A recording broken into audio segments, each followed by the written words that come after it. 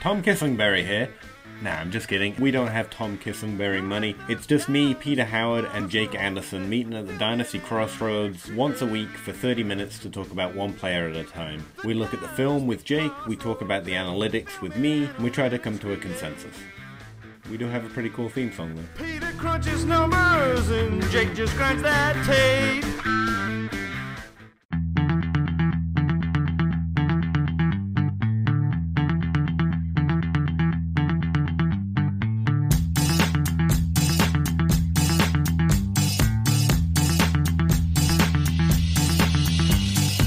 You're listening to the DLF Dynasty Podcast, where there is no off-season.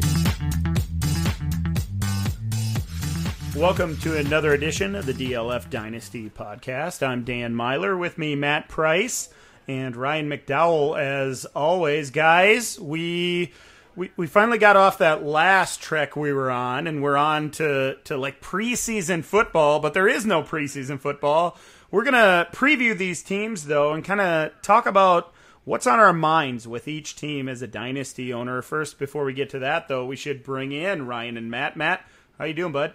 Doing good. Just back from a much-needed vacation. So, yeah, I'm rested, ready to go. Ready for the football season, right?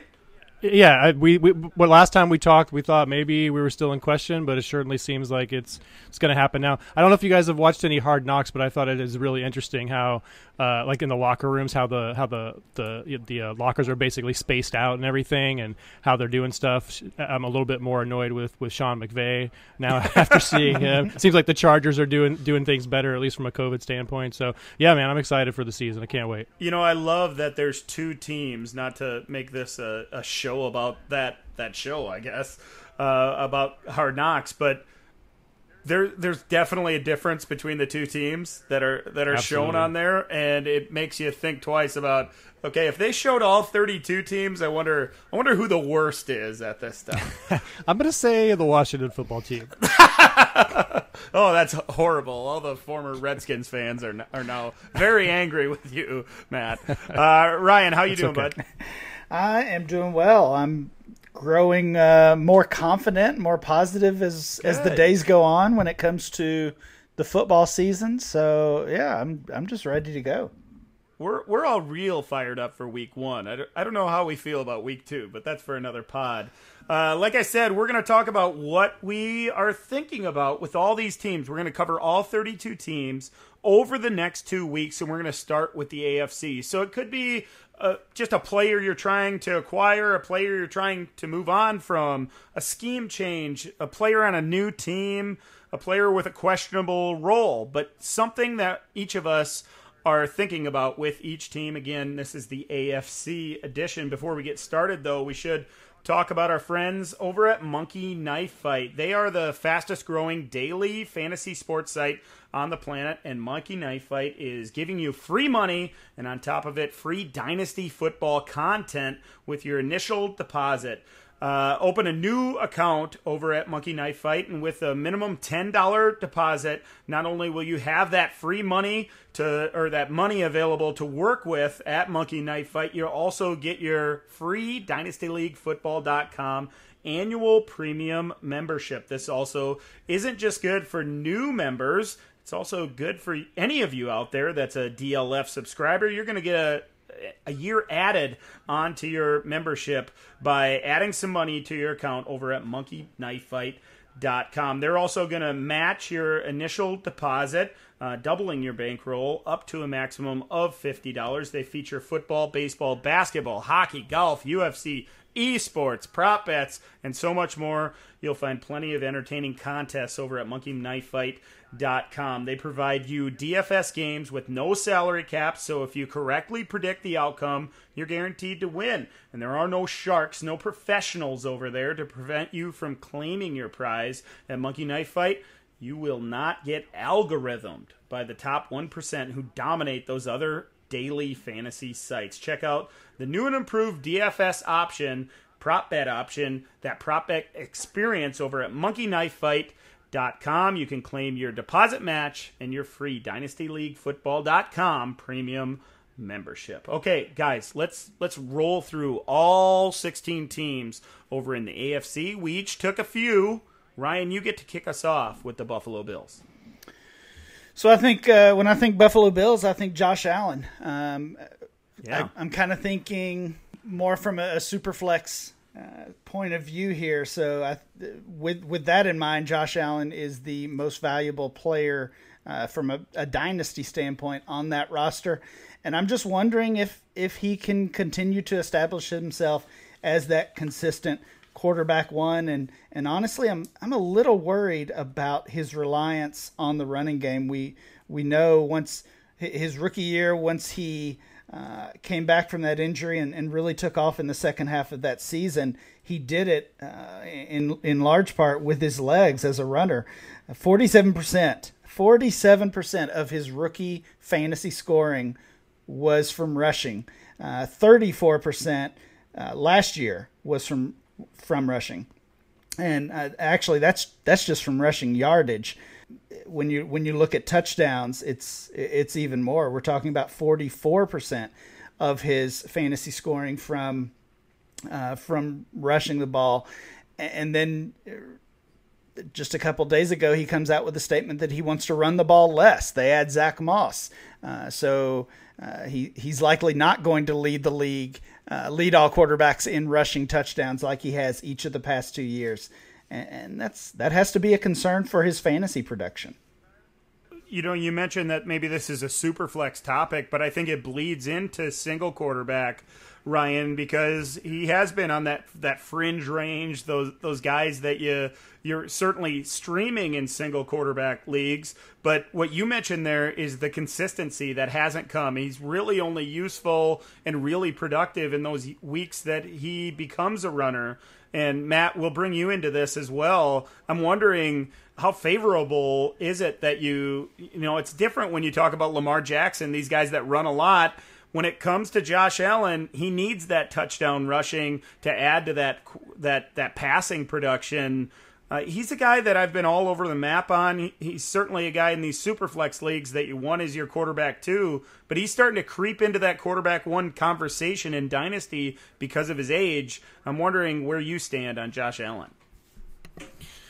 Yeah, I'm not excited about him as my quarterback one. For me right now in Superflex starts, and I guess one quarterback startups too. It's after those. It's really the top five, you know, with Mahomes, Jackson, Watson, Murray, and Prescott. Those are the guys that I'm really interested in if I'm going to spend up at quarterback. Maybe Wilson, but after that, I'm waiting for a while for my quarterbacks, even in Superflex. I just don't trust him as a passer, and like you said, he doesn't want to run as much. Ryan, career 56% passer, dating back to his years in college. He did bump that up a little bit in 2019, up to 58%. I'm just not sure that that's good enough at the NFL level. But for fantasy purposes, you know, I guess we don't necessarily care about that as much. But it is a concern, like you said, with if he is going to reduce the rushing load, and they want to keep their quarterback healthy. So, and I know it's a long shot. I've mentioned this before, but it just seems like if this was the kind of quarterback they really wanted to buy into, they might have brought in a guy like Colin Kaepernick or some other guy where they could structure the offense the same if Allen was to miss time, and they didn't do that. They brought in Jake Fromm, who is really the opposite of Allen. Honestly, he's kind of that extension of the coach quarterback, one who's not going to take too many chances, going to keep the safe, high percentage passer, that kind of thing. So I don't think Fromm is taken over in 2020, maybe not even in 2021. But we get to that contract and they've got to pay up for Josh Allen. I don't know. You think they probably do it because quarterbacks are such a commodity in the NFL, but I do have my questions about that. So I'm out on Josh Allen as a quarterback. At least for myself, for my own personal teams as a quarterback one. But if he does keep the rushing up, that's how he gets there. That's the only way he gets that quarterback one discussion, in my opinion. The one thing that is good for the Bills is that they added another weapon with Stephon Diggs. We'll see how that plays out in 2020. I drew the Miami Dolphins as my team, and like Ryan mentioned, when I think about the Dolphins, it comes down to the quarterback and what they did at that position. Of course, they added Tua Tagovailoa to take over that starting job at some point.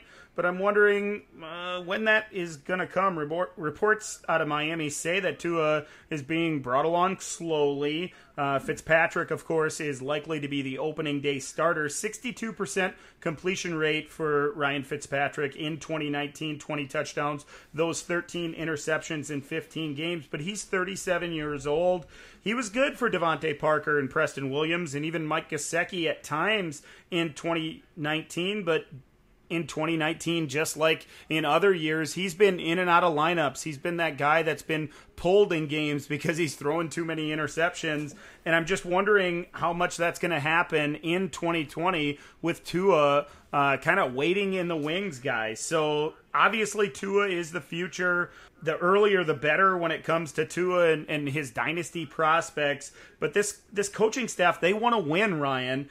And Fitzpatrick probably gives them the best chance. So Ryan, when does Tua take over? And is that good for those other parts of that offense? I think it might be a while. As you said, they want to win, but I think what we saw from Miami last year is they're also committed to this process, right?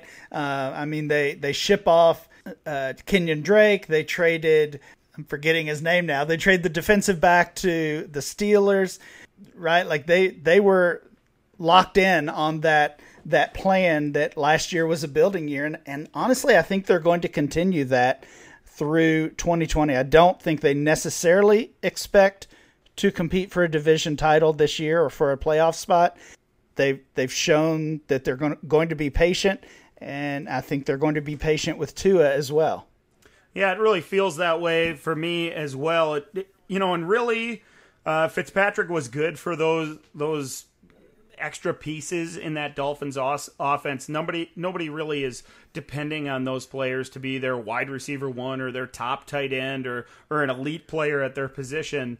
But certainly it feels like Tua getting his feet wet and waiting a little bit before that happens might be best for those extra options in that offense. Matt, let's talk about the New England Patriots. What pops to mind for you when you think about the Pats and their offense?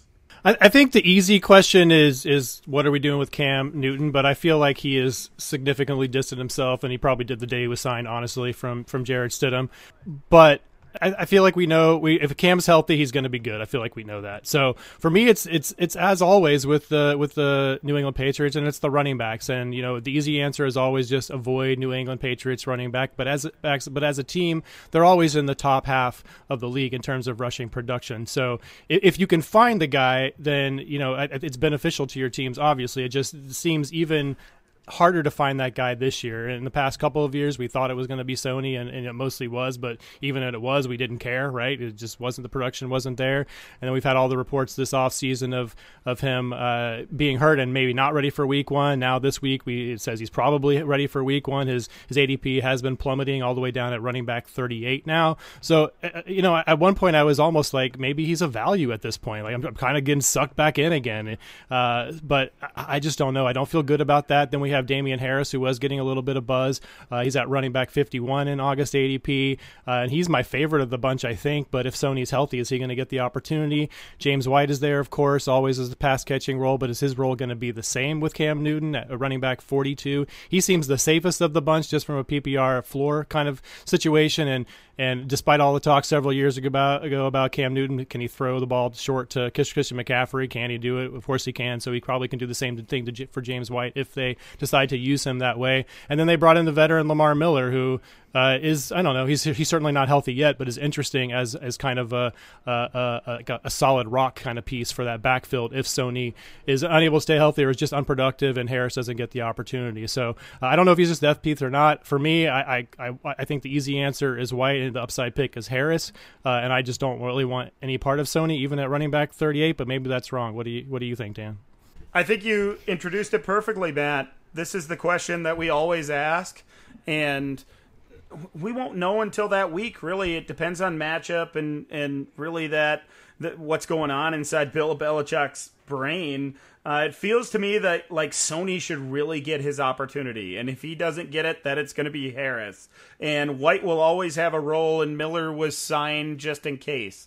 So I think there's value in all of them, and we'll see how it plays out in New England. Ryan, you had the New York Jets, and I really like your question that comes to mind when it comes to that New York offense. Yeah, the New York offense is kind of gross. We've seen reports this week about Chris Hogan running with the ones, and it's like, ugh. But a player I am interested in here is Chris Herndon. He was a huge player in the dynasty space last year, a guy getting a lot of hype. In fact, in June of 2019, he got all the way up to tight end 12 in our ADP, so he's being drafted as a tight end 1, a low-end tight end 1. And, of course, the next few months were not kind to him. He was suspended for the first 4 games, I believe. When he came back, he dealt with a couple of different injuries, ended up playing less than 1 game last year, and essentially gave us nothing for all of that hype and all of that investment that dynasty players made in him. But if we think back to his rookie season, why we were excited about this player, he had 5 tight end 1 games as a rookie in that offense. His value has been steadily climbing up. He's back up to tight end 20 in our ADP, and I think he's still a value at that point. You know, Herndon is a guy that I've been investing in. That post-hype sleeper that you mentioned there, that you talked about, that's a term that gets thrown around, but I think he might be that ultimate post-hype sleeper, the guy that gets his opportunity, finally healthy. Maybe we missed by a year because of that injury and the Sam Darnold stuff that happened, the whole mono thing. He wasn't really up to speed, and there still really isn't those other options in that New York offense. So perhaps Chris Herndon is the guy that jumps off at the tight end position this year, like we seem to see every single year. Let's move on to the AFC North. I drew the Baltimore Ravens, and I feel good about it. I think when you think about the Ravens, when any dynasty owner really thinks about the Ravens, the first name that comes to mind is Lamar Jackson. And the first thing that you should think of when it comes to Jackson is probably if he can repeat that 2020 season, 66.1% completion percentage, threw for over 3,100 yards, 36 touchdowns, and just 6 interceptions. Also set that record with 1,200 plus rushing yards from the quarterback position and 7 rushing touchdowns. I think most guys, fellas, expect some touchdown regression, but I don't really see it considering that offense. I expect Marquise Brown to take a step forward. Mark Andrews is a threat all over the field. He can turn a simple 5-yard out route into a big touchdown play. He's a big red zone threat as well. And the threat of that rushing attack with Jackson and Mark Ingram and J.K. Dobbins now, that's going to continue to put pressure on defenses, create these passing opportunities for Lamar Jackson. So as long as he stays healthy, guys, it really feels to me that he's going to contend to be that number 1 passer in Dynasty, in Fantasy, and be that elite prospect or elite player at the position. I'd love to know what you think, Matt. Yeah, I think he absolutely can still be, a top 3 quarterback in 2020, but I do think he's going to have to figure out other ways to do it. 9% touchdown rate, second highest since the merger. That's not going to happen again. So that's coming down. If he gets back to league average, 4.5 to 5%, maybe even 6%, then he still has a chance to be the quarterback 1 just based on his rushing ability. But I think he can be that. I just think we have to temper expectations a little bit just because of the ridiculous passing numbers, touchdown percentage that he put up in 2019. I'm really not tempering those expectations because if you remember back, if you think back to watching the Ravens play last year, he was running all over the field, defenses were sucking in, and he was dumping the ball over the top of those linebackers that had to respect that rushing prowess of Jackson. So they got inside the 10, they called this bootleg.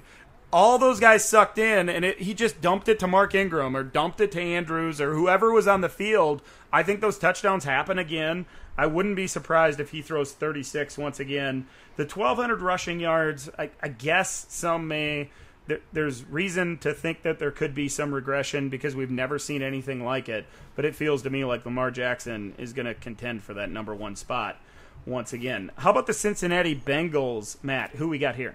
Yeah, this is maybe a boring question, but I'm kind of interested in Auden Tate. He kind of showed up in 2019. Of course, a lot of that was because of injuries and AJ Green and John Ross, and now AJ Green is presumably healthy, although he did have a hamstring. It seems like he's running again at least. So hopefully he can stay healthy. And Boyd is certainly going to be there. Ross always a question mark health, and now T Higgins is banged up a little bit too. And we've had reports out of camp again. This is the season of misinformation, right? But it seems like Auden Tate is impressing in camp again. The quote is that he's the early front runner for offensive MVP of training camp. Zach Taylor is super impressed. So I think it might be difficult if everybody stays healthy for him to repeat or increase on the 80 targets that he saw last year. But the numbers, I think probably could. Only 40 catches, 575 yards, and 1 touchdown. And he's that big body guy, 6'5", 228 pounds. And I'm kind of interested in at his price right now, which is basically free if those other health concerns with those other players kind of fall away. So I guess my question for you guys is if AJ Green and Tyler Boyd are both healthy, do any of those other receivers even matter? Because it seems like Joe Mixon's going to be the third option based on what Burrow did with his running backs in college. Yeah, I think that's a good point. If both of those guys stay healthy, then Tate or Ross or any of these guys probably honestly don't matter for 2020. But I mean, when you look at Tate, he's 5th on the depth chart right now behind all the guys you mentioned. So he needs at least 2 injuries to really matter. Luckily, he's playing with the right guys for that to happen. I mean, AJ Green and John Ross, and as you mentioned, even T Higgins has already kind of been banged up. So I don't hate it, and he's probably sitting on waiver wires even after a pretty productive 2019 season. That might speak to where the Bengals are as far as dynasty owners are concerned. Is that the thing that comes to mind for Matt Price is the number 5 wide receiver, not Joe Mixon, not Burrow, the number 1 pick overall, AJ Green, any of these guys. It's Auden Tate. But I do agree, Matt. There might be some value to mine there if everything falls right for Tate.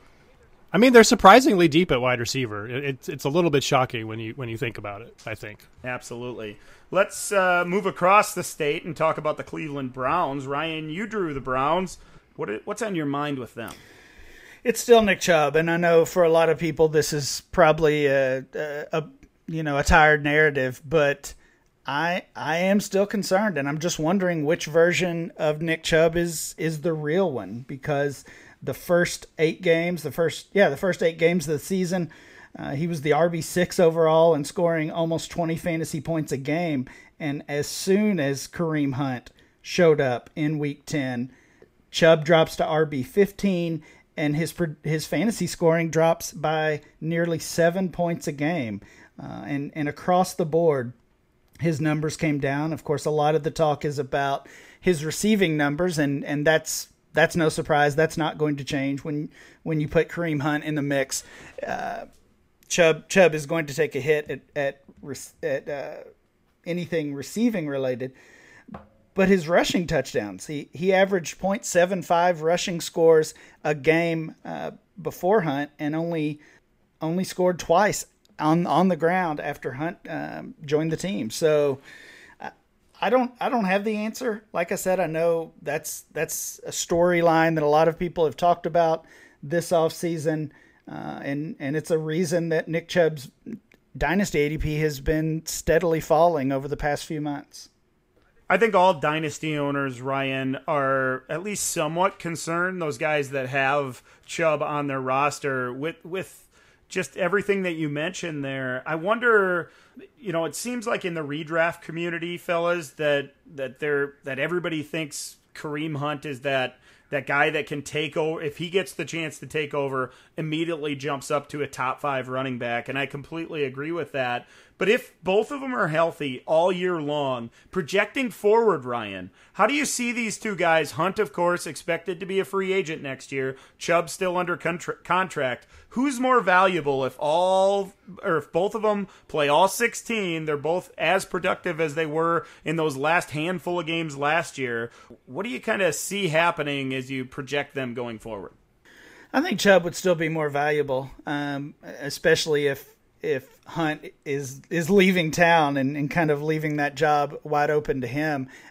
I don't think we can assume, even if Kareem Hunt plays like he did the second half of the season, that he gets a starting job in the NFL as a free agent. Just the volatility of the position and how little action there's been on the free agent market with running backs.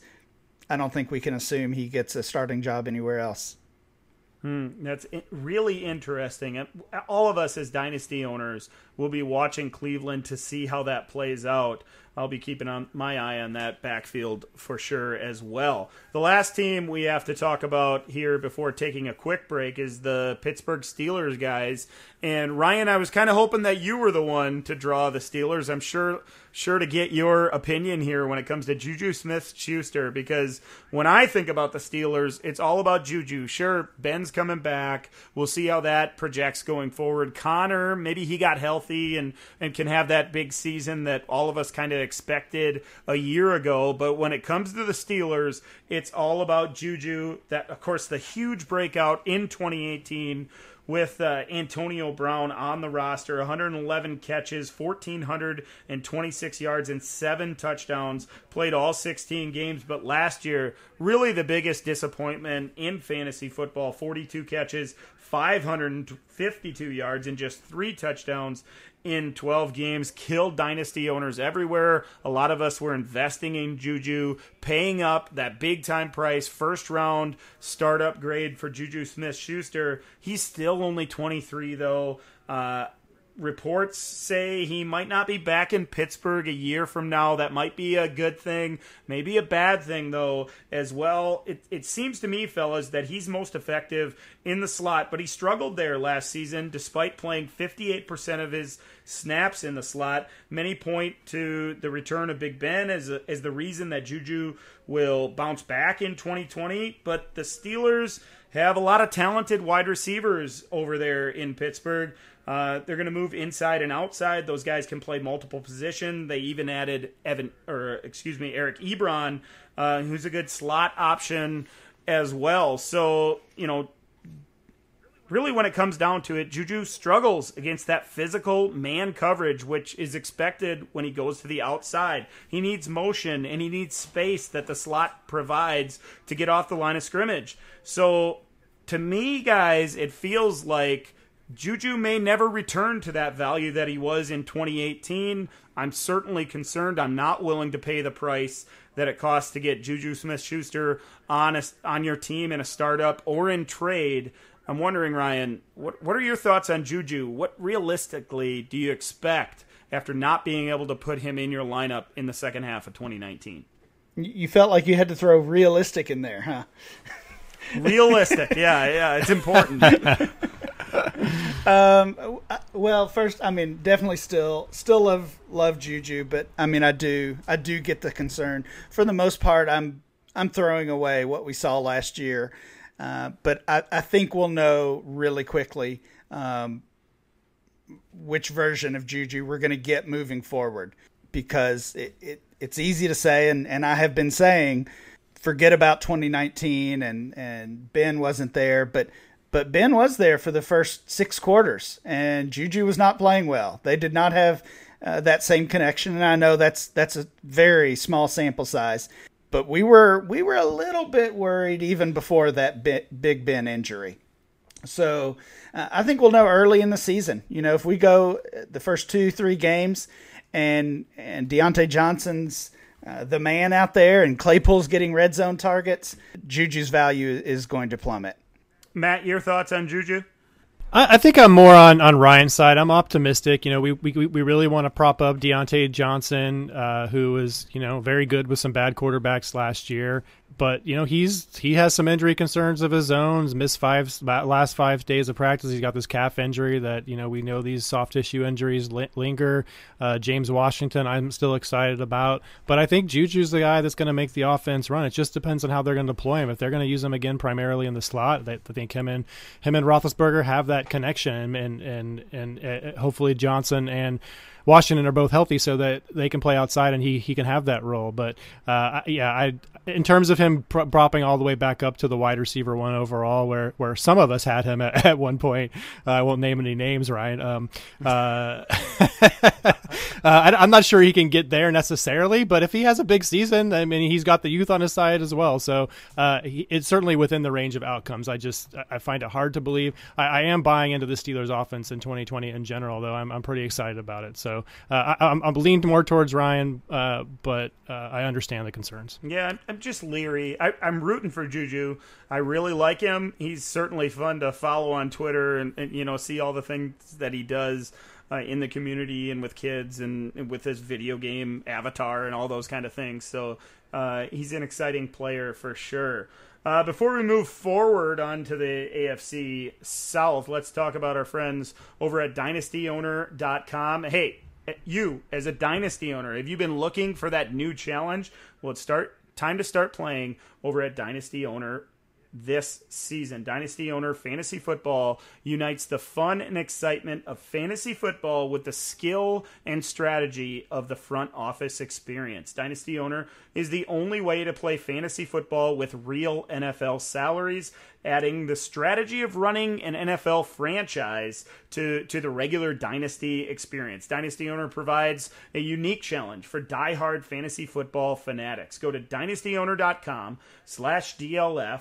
Leagues are forming right now. That's dynastyowner.com/DLF. We've all been in leagues where the winner just got lucky. If you're like me and you're better than most of those players in your leagues, Dynasty Owner gives you the platform to prove it. And Dynasty Owner favors skilled players who can manage their roster using those real NFL salaries with the salary cap. It adds an entirely new level of strategy. Go to dynastyowner.com/DLF. Validate your fantasy football skills. That's dynastyowner.com/DLF. How about the Houston Texans, Matt? They shook things up in the offseason, made a couple moves. What's on your mind when it comes to that offense? Yeah, they made a lot of moves, including one of maybe the worst in recent memory of any team, maybe in letting Hopkins walk out the door. We have this amazing quarterback, Deshaun Watson. He's currently going as quarterback 354 overall, and that usually that when we're drafting a quarterback that high, generally means we're excited about his weapons, but I don't know if we can really say that for the Houston Texans. I'm sure somebody here is going to be productive, but I don't know how to pick which one. Of the running backs, we've got, of course, David Johnson coming over in that trade, and while I want to believe that he still has something left, he's certainly looked pretty bad at times, and it's been a couple of years since he's been a top 10 running back, and it's been 4 seasons now since he was an elite option at the position. So I'm not super excited about him at his ADP at running back 27 overall. Duke Johnson is interesting, but they didn't really use him last year when it seemed like there was even more of an opportunity, with a stiff like Carlos Hyde taking looks away from him, And then the wide receiver position, they brought in Brandon Cooks, of course. We know his health concerns, wide receiver 42. Will Fuller, again, health concerns all over the place. If he is healthy, we love that upside at wide receiver 45. And then they also brought in Cobb because that makes up for DeAndre Hopkins' loss, right, at wide receiver 86 overall. And then, maybe criminally, maybe the answer is the absolute cheapest one in Kenny Stills, who maybe is the most versatile of all three of those receivers, undrafted in most of the August mocks at wide receiver 102 overall. So I just don't know who to trust here in this with these skill position players. Maybe it's just one of those classic situations like we used to have with Drew Brees, where it just all focuses back on the quarterback, and he's really the only one we're going to care about in this offense. It's really a mess, actually, in Houston, and Dynasty owners everywhere are trying to pick their poison, decide who they want to invest in. Matt, if it came down to it, who are you investing in? Who do you like the best? I want to say it's Cooks because of his ability that we've seen in the past to do it with multiple teams. That's the thing, is to be concerned about when wide receivers switch teams their first year with a new team, but we've seen him do it before. The concussions are an issue. And then Will Fuller, like I want to believe it. Like I've never been a fan of his. I think like you, Dan, but now that his price tag has dropped all the way down to a high end a low end wide receiver 3, like or early wide receiver 4, like the price is now kind of attractive. When he's going to be on the field, he's going to be productive, but you always have that risk as well that if you start him, he's only going to play half a game, and if he continues his normal target volume that we've seen in the past, which I have to assume goes up, then that could result in a goose egg for a week, and it just cost you that game that you started him. So it's really concerning. I think I would go with Cooks, even though he's the most expensive one, but we've seen him do it for multiple teams. So I guess I'll go that way. Yeah, I'm slowly moving towards the Fuller side of this thing, and it feels kind of yucky. It's because of that price. You mentioned it, late wide receiver 3 price tag. He's got the connection with Watson. If he's healthy, he's going to make an impact. So if you can get him for that kind of price tag, doesn't feel like a bad investment in my opinion. Let's talk about the Indianapolis Colts, Ryan. You drew the Colts.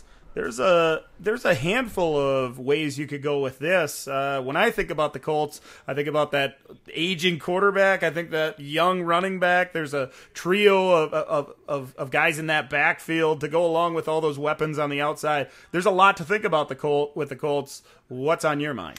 Yeah, Paris Campbell's on my mind, and I like partly because I'm not sure what to expect from him. Had a lot of hype coming into last year. He was a first-round rookie pick in many leagues, and was a huge disappointment because it felt like he had the opportunity to step right in as the second guy there in Indianapolis, and injuries kind of shut that down really from day one, and we end up seeing guys like Zach Pascal take over. Now it seems like all the news has been good for Campbell recently, just since training camp opened, that he's fully healthy. He's going to play a lot in the slot. Those are both good things for Paris Campbell.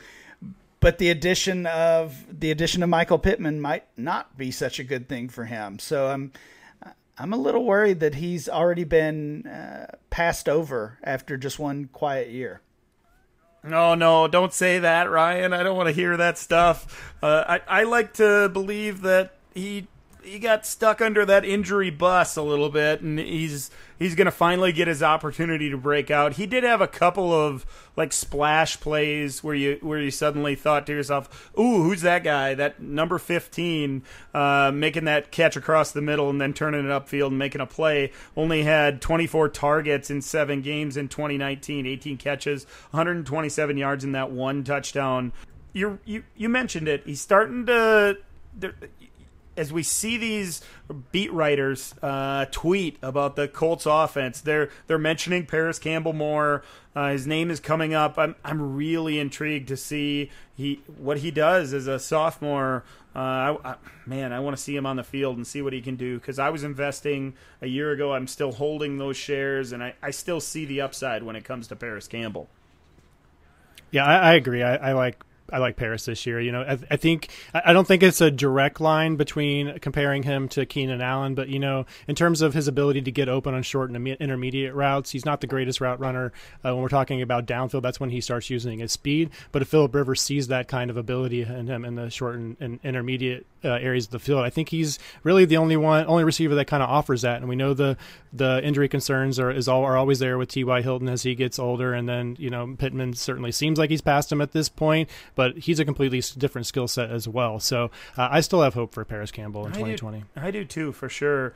And I've kind of expressed my disdain for Phillip Rivers and his upside, but if there's one thing Rivers does, it's check the ball down. Paris Campbell on the crossing routes could be lethal in 2020 with Phillip Rivers under center. Let's talk about the Jacksonville Jaguars, guys, and there's a few ways to go with this one. I drew the Jaguars, but really it's the big playmaker, the guy that burst onto the scene really in 2019. That's DJ Chark.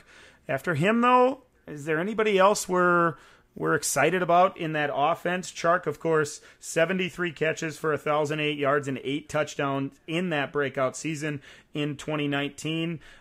He moves around the formation a lot. We're expecting that again in 2020, and the lack of playmakers around him on the perimeter really make you think twice about that offense and what's going to come going forward.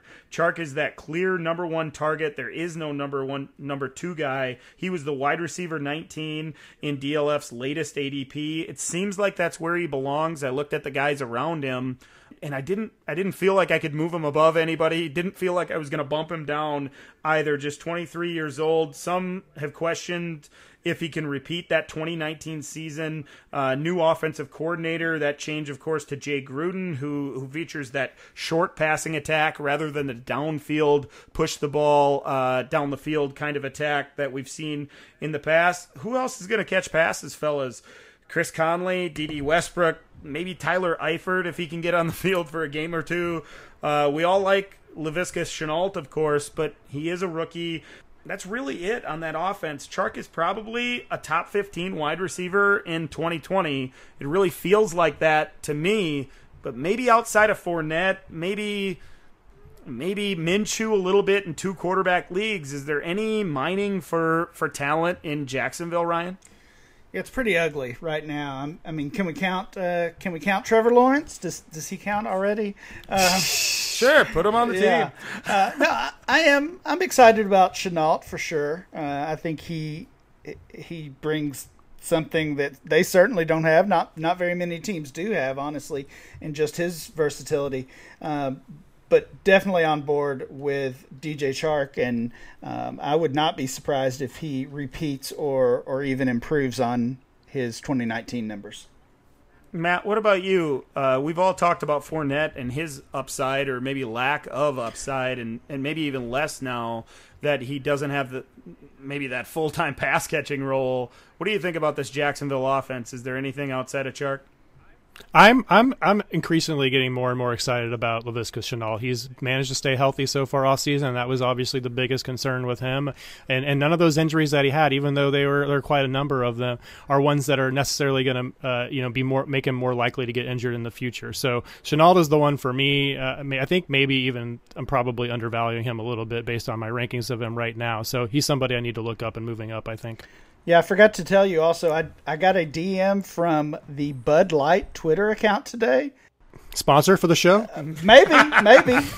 I'll see if I can work out a deal. But they told me to draft Gardner Minshew in round 1. So take that info. Wow. Wow. I don't know where to take that. I'm definitely not taking that to the bank, Ryan.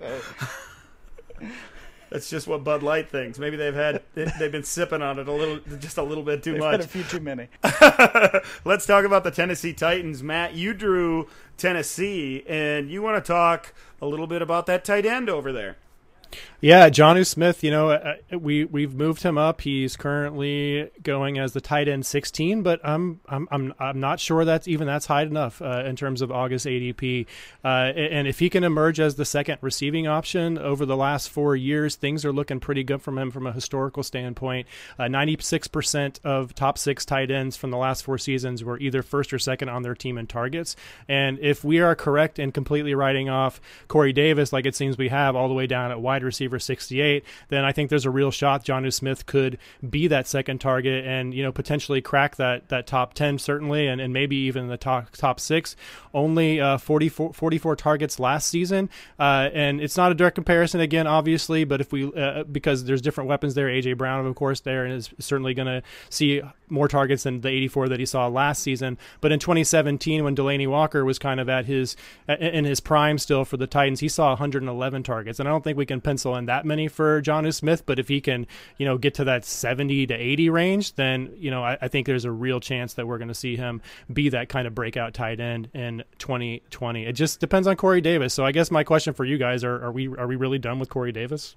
Pretty much. I would. Okay. I mean, I would like to see him just get that fresh start. We hear that a lot with players who struggle early in their career, and I think this is a clear example of that. Not that the Titans are a negative environment or anything like that, but he was expected to be the man from day one, and that's a lot to put on a rookie from a small school. So, yeah, I'd like to see him go somewhere where he could be the clear second or third option as far as expectations. Yeah, he's slowly becoming that kind of on that Sammy Watkins plane where he's done some stuff and it's kind of exciting, and you see maybe there's still some potential, but he never has grabbed hold of the reins. And now with A.J. Brown there, I agree, Ryan. I just don't know how he does it in Tennessee. Hopefully he gets that second chance. Let's move on to the AFC West, guys. Ryan, you got the Denver Broncos. Who you want to talk about here? It's Drew Lock, because I feel pretty confident with everything else on that roster. I'm excited about Cortland Sutton and Jerry Jeudy. KJ Hamler's had a lot of training camp buzz. They seem to be good to go at tight end with a couple of young guys in Fant and Alberto. And it's all on Drew Lock. And he got a lot of hype, a lot of buzz early in the offseason as soon as the 2019 season ended, because he ended on a hot streak. He came in and started, and Denver went, I believe they went 4-1 in his starts. But for fantasy purposes, he was not a great option. He had one QB1 game out of those 5 games. And we saw Cortland Sutton's numbers drop fairly significantly with Locke in the lineup. So, I mean, it's going to be a situation, of course, that if they are winning, the numbers don't matter, but they matter for us. So he is set up with all the additions they've made this offseason, including Melvin Gordon, didn't even mention. He's set up to be the man, and if he doesn't live up to it, I just wonder how long the leash is. I don't think he's getting pulled for Jeff Driscoll, but if he doesn't succeed, the Broncos could be in the quarterback market in the 2021 draft or potentially free agent market. Yeah, yet again, it feels like the Broncos have been doing that for years. And you mentioned some of those names with all those weapons. Of course, Sutton and Jerry Jeudy and KJ Hamler and Gordon and Lindsey and even Noah Fant. There's just so much there. The expectations are high in Denver. That offense at least needs to take a step forward. And I've been critical of Locke, but I love the opportunity he has going forward. We'll see what he does with it. It feels to me, and you outlined it perfectly there, Ryan, that leash lasts throughout 2020. But if things are going poorly halfway through the season, they're already going to be looking to that 2021 draft, or at least that off season. Let's talk a little bit about the Super Bowl champion Kansas City Chiefs. When I think about the Chiefs, I don't think about that hot new rookie, Clyde Edwards-Helaire. I think about that hot second-year player, Mecole Hardman, and that passing game. How can you think about the Chiefs and not think, as a dynasty or fantasy owner, about the passing game and the potential for that to expand and what they could do next, of course, with Tyreek Hill and now Mecole Hardman, who can mix into that. The question here is, can Mecole Hardman become that wide receiver 2 in 2020, really overtake Sammy Watkins? Hardman had 26 catches for 538 yards and 6 big touchdowns, averaged more than 20 yards per catch on just 45% of snaps last year. He really only has to overcome Sammy Watkins on the depth chart. Watkins already has missed some training camp time. He's got that leg injury. Maybe Sammy Watkins' big postseason, guys, where he caught 14 passes for 288 yards and a touchdown, keeps him in the lineup to start the season. But it feels like Hardman is going to overtake him at some point in 2020. That breakout is coming. It feels like it to me, at least. I expect him to potentially even double his 2019 production in 2020. I could see like another big playmaker. It's going to take those big plays, but 50 catches, 1,000 yards, 10 touchdowns. Just as a dynasty owner, that's great for those leagues where you don't have to set a lineup, But as a regular dynasty or fantasy owner, it's going to be tough to know when to start Mecole Hardman, even if he has that breakout. Yeah, exactly. That's why I'm more concerned. I think he's still a stash at this point. If we do have an injury situation, that's when I think he becomes the every week starter. I think that at the point where you're clicking the start button right now on Mecole Hardman is when you have that bye week or injury position, and you're just like, what the heck? I'm going to put him in there, and hopefully we catch lightning in a bottle, right? I just don't think you're going to ever be starting him as a consistent week to week guy until an injury happens at this point. Yeah, maybe the ultimate best ball guy, but I really feel like I wouldn't be surprised if in week 3 or 4 we're leaning towards Hardman, getting him in as a wide receiver 3. Yeah, I mean, to be fair, we were saying these same things about Tyreek Hill. And that's while fair. he is the big play threat, he's also been a consistent scoring option for fantasy players. So did they hit on it again with kind of virtually the same player? I hope so, because I've been drafting Hardman a lot. As we all have. I invested. Matt, I feel like you're poo-pooing on Hardman because you sent him my way in a trade earlier this offseason. I did just draft him in. I mean, it was a 17-team league, but I did just draft him in the seventh round. So I mean, I like him. I like him fine at his upside. So yeah, I mean, I'm excited for him, and I hope it works out. I just, in terms of consistency week to week, I have questions. Yeah, consistency is going to be a question, but to be fair, like Ryan said, that's a problem with Tyreek Hill too. He has bust games that really hurt dynasty owners as well. If Hardman could do what Tyreek Hill does, I think we'd all be thrilled. Let's move out to Las Vegas. Let's go gamble a little bit with the Raiders. Matt, you got Las Vegas. Who are we talking about here? Man, I don't. I just, my question really is, and I don't have an answer for it. I'm telling you right now that outside of Josh Jacobs, are we going to feel comfortable starting any Raider in 2020? Ruggs seems like the obvious answer now. Tyrell Williams is going to try to play through this labrum issue. I feel like that is not going to work out well, so it seems like he's going to be a beneficiary of that. Although Bryan Edwards is really interesting now if that happens, and because to me he profiles more as that, that possession guy that's going to see a lot of looks, whereas Ruggs I think they're going to have to manufacture from touches for him. And then at the running back position, I guess I asked the question about Jacobs. We're going to feel comfortable starting him, but are we going to feel running back one level comfortable starting him? Finished as the running back 15 in terms of points per game last season, but his PPR upside was capped last year, just 27 targets, 20 catches, and then they brought in and re-signed a bunch more receiving backs. Brought in Lynn Bowden, of course, re-signed Jalen Richard, just signed Theo Riddick. I don't know if Theo Riddick's even going to make the team, but we know that he has been productive as a receiver out of the backfield in the past. So maybe the answer is nobody. I want to say Jacobs is the only comfortable one, but for me, I don't think any of the receivers are. Maybe Waller is a beneficiary of Tyrell Williams going on, but I have my doubts that he's going to be able to repeat his 2019 season as well. So this, again, just feels like a team that there's no comfortability week to week in terms of consistency. Well, I don't know that I expect Waller to repeat his 2019 season. I think that probably ends up being the best year of his career. But I still think he's a safe guy to lock into your lineup every week, for sure.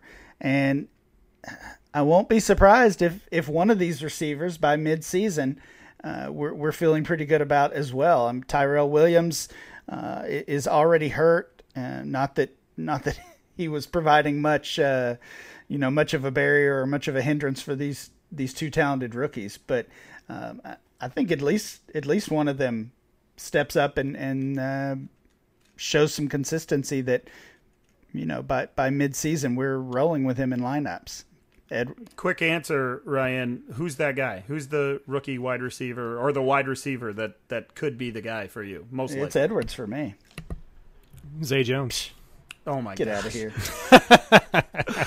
Henry Ruggs. I'll take on that one. The last team we got to talk about, fellas, is the Los Angeles Chargers. And Ryan, you got the Chargers. What do you want to talk about here? I want to talk about the backup running back spot here. Melvin Gordon's gone. That leaves Austin Eckler as the starter.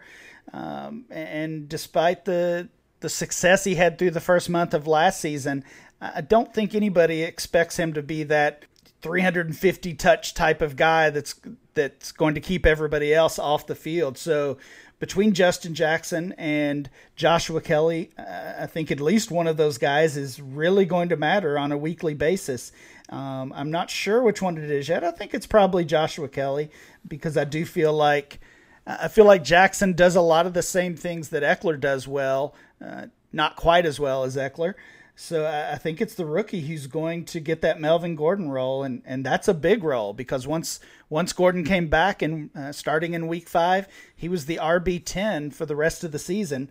Eckler is even outperformed him. He was the running back 5 from that point going forward. So that just shows how much importance that running game really has for the Chargers and for fantasy players.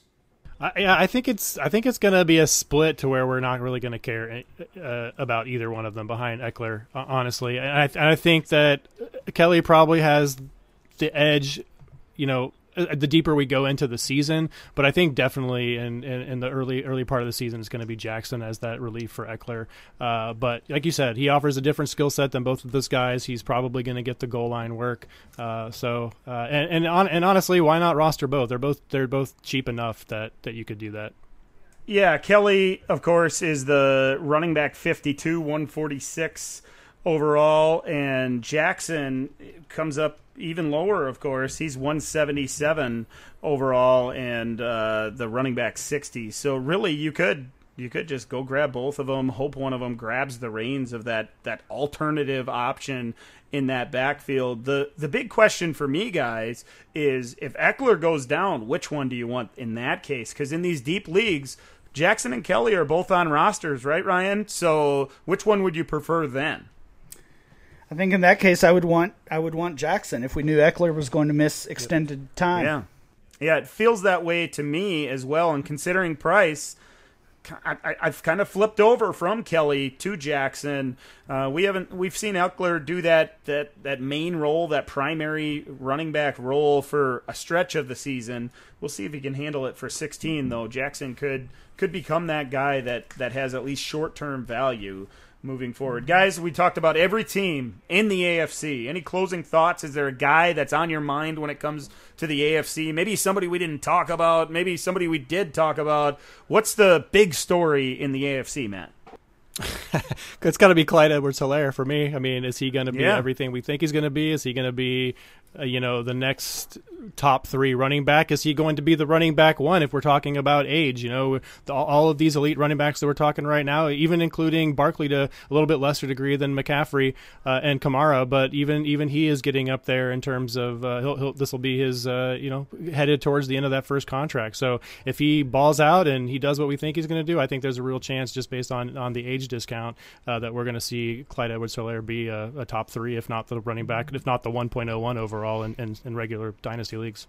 I think by Clyde Edwards-Helaire, you probably meant Jonathan Taylor. That's what you're trying to say, Ryan. Something No. that's on your mind in the AFC? Yeah. I mean, I just can't quit Juju, and I think it is such. It's such. I love it. Such a huge year for him because I feel like right now he's kind of that late second, early third round startup pick, and I really do feel like he's going to go one way or the other. He's either going to return to what we saw the first couple of years, and he's going to be a first round startup pick again, or he simply gets outplayed by Deontay Johnson and maybe even some of the others, and the bottom falls out.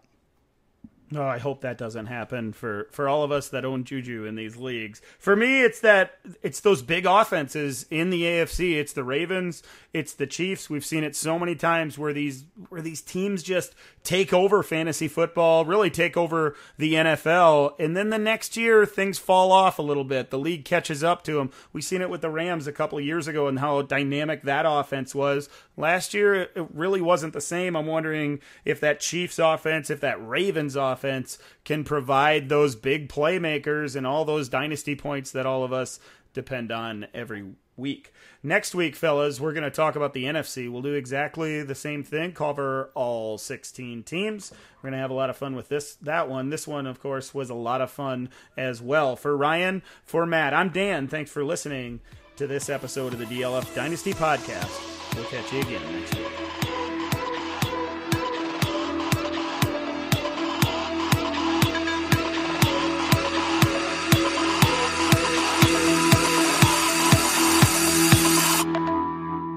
Oh my gosh, we killed it.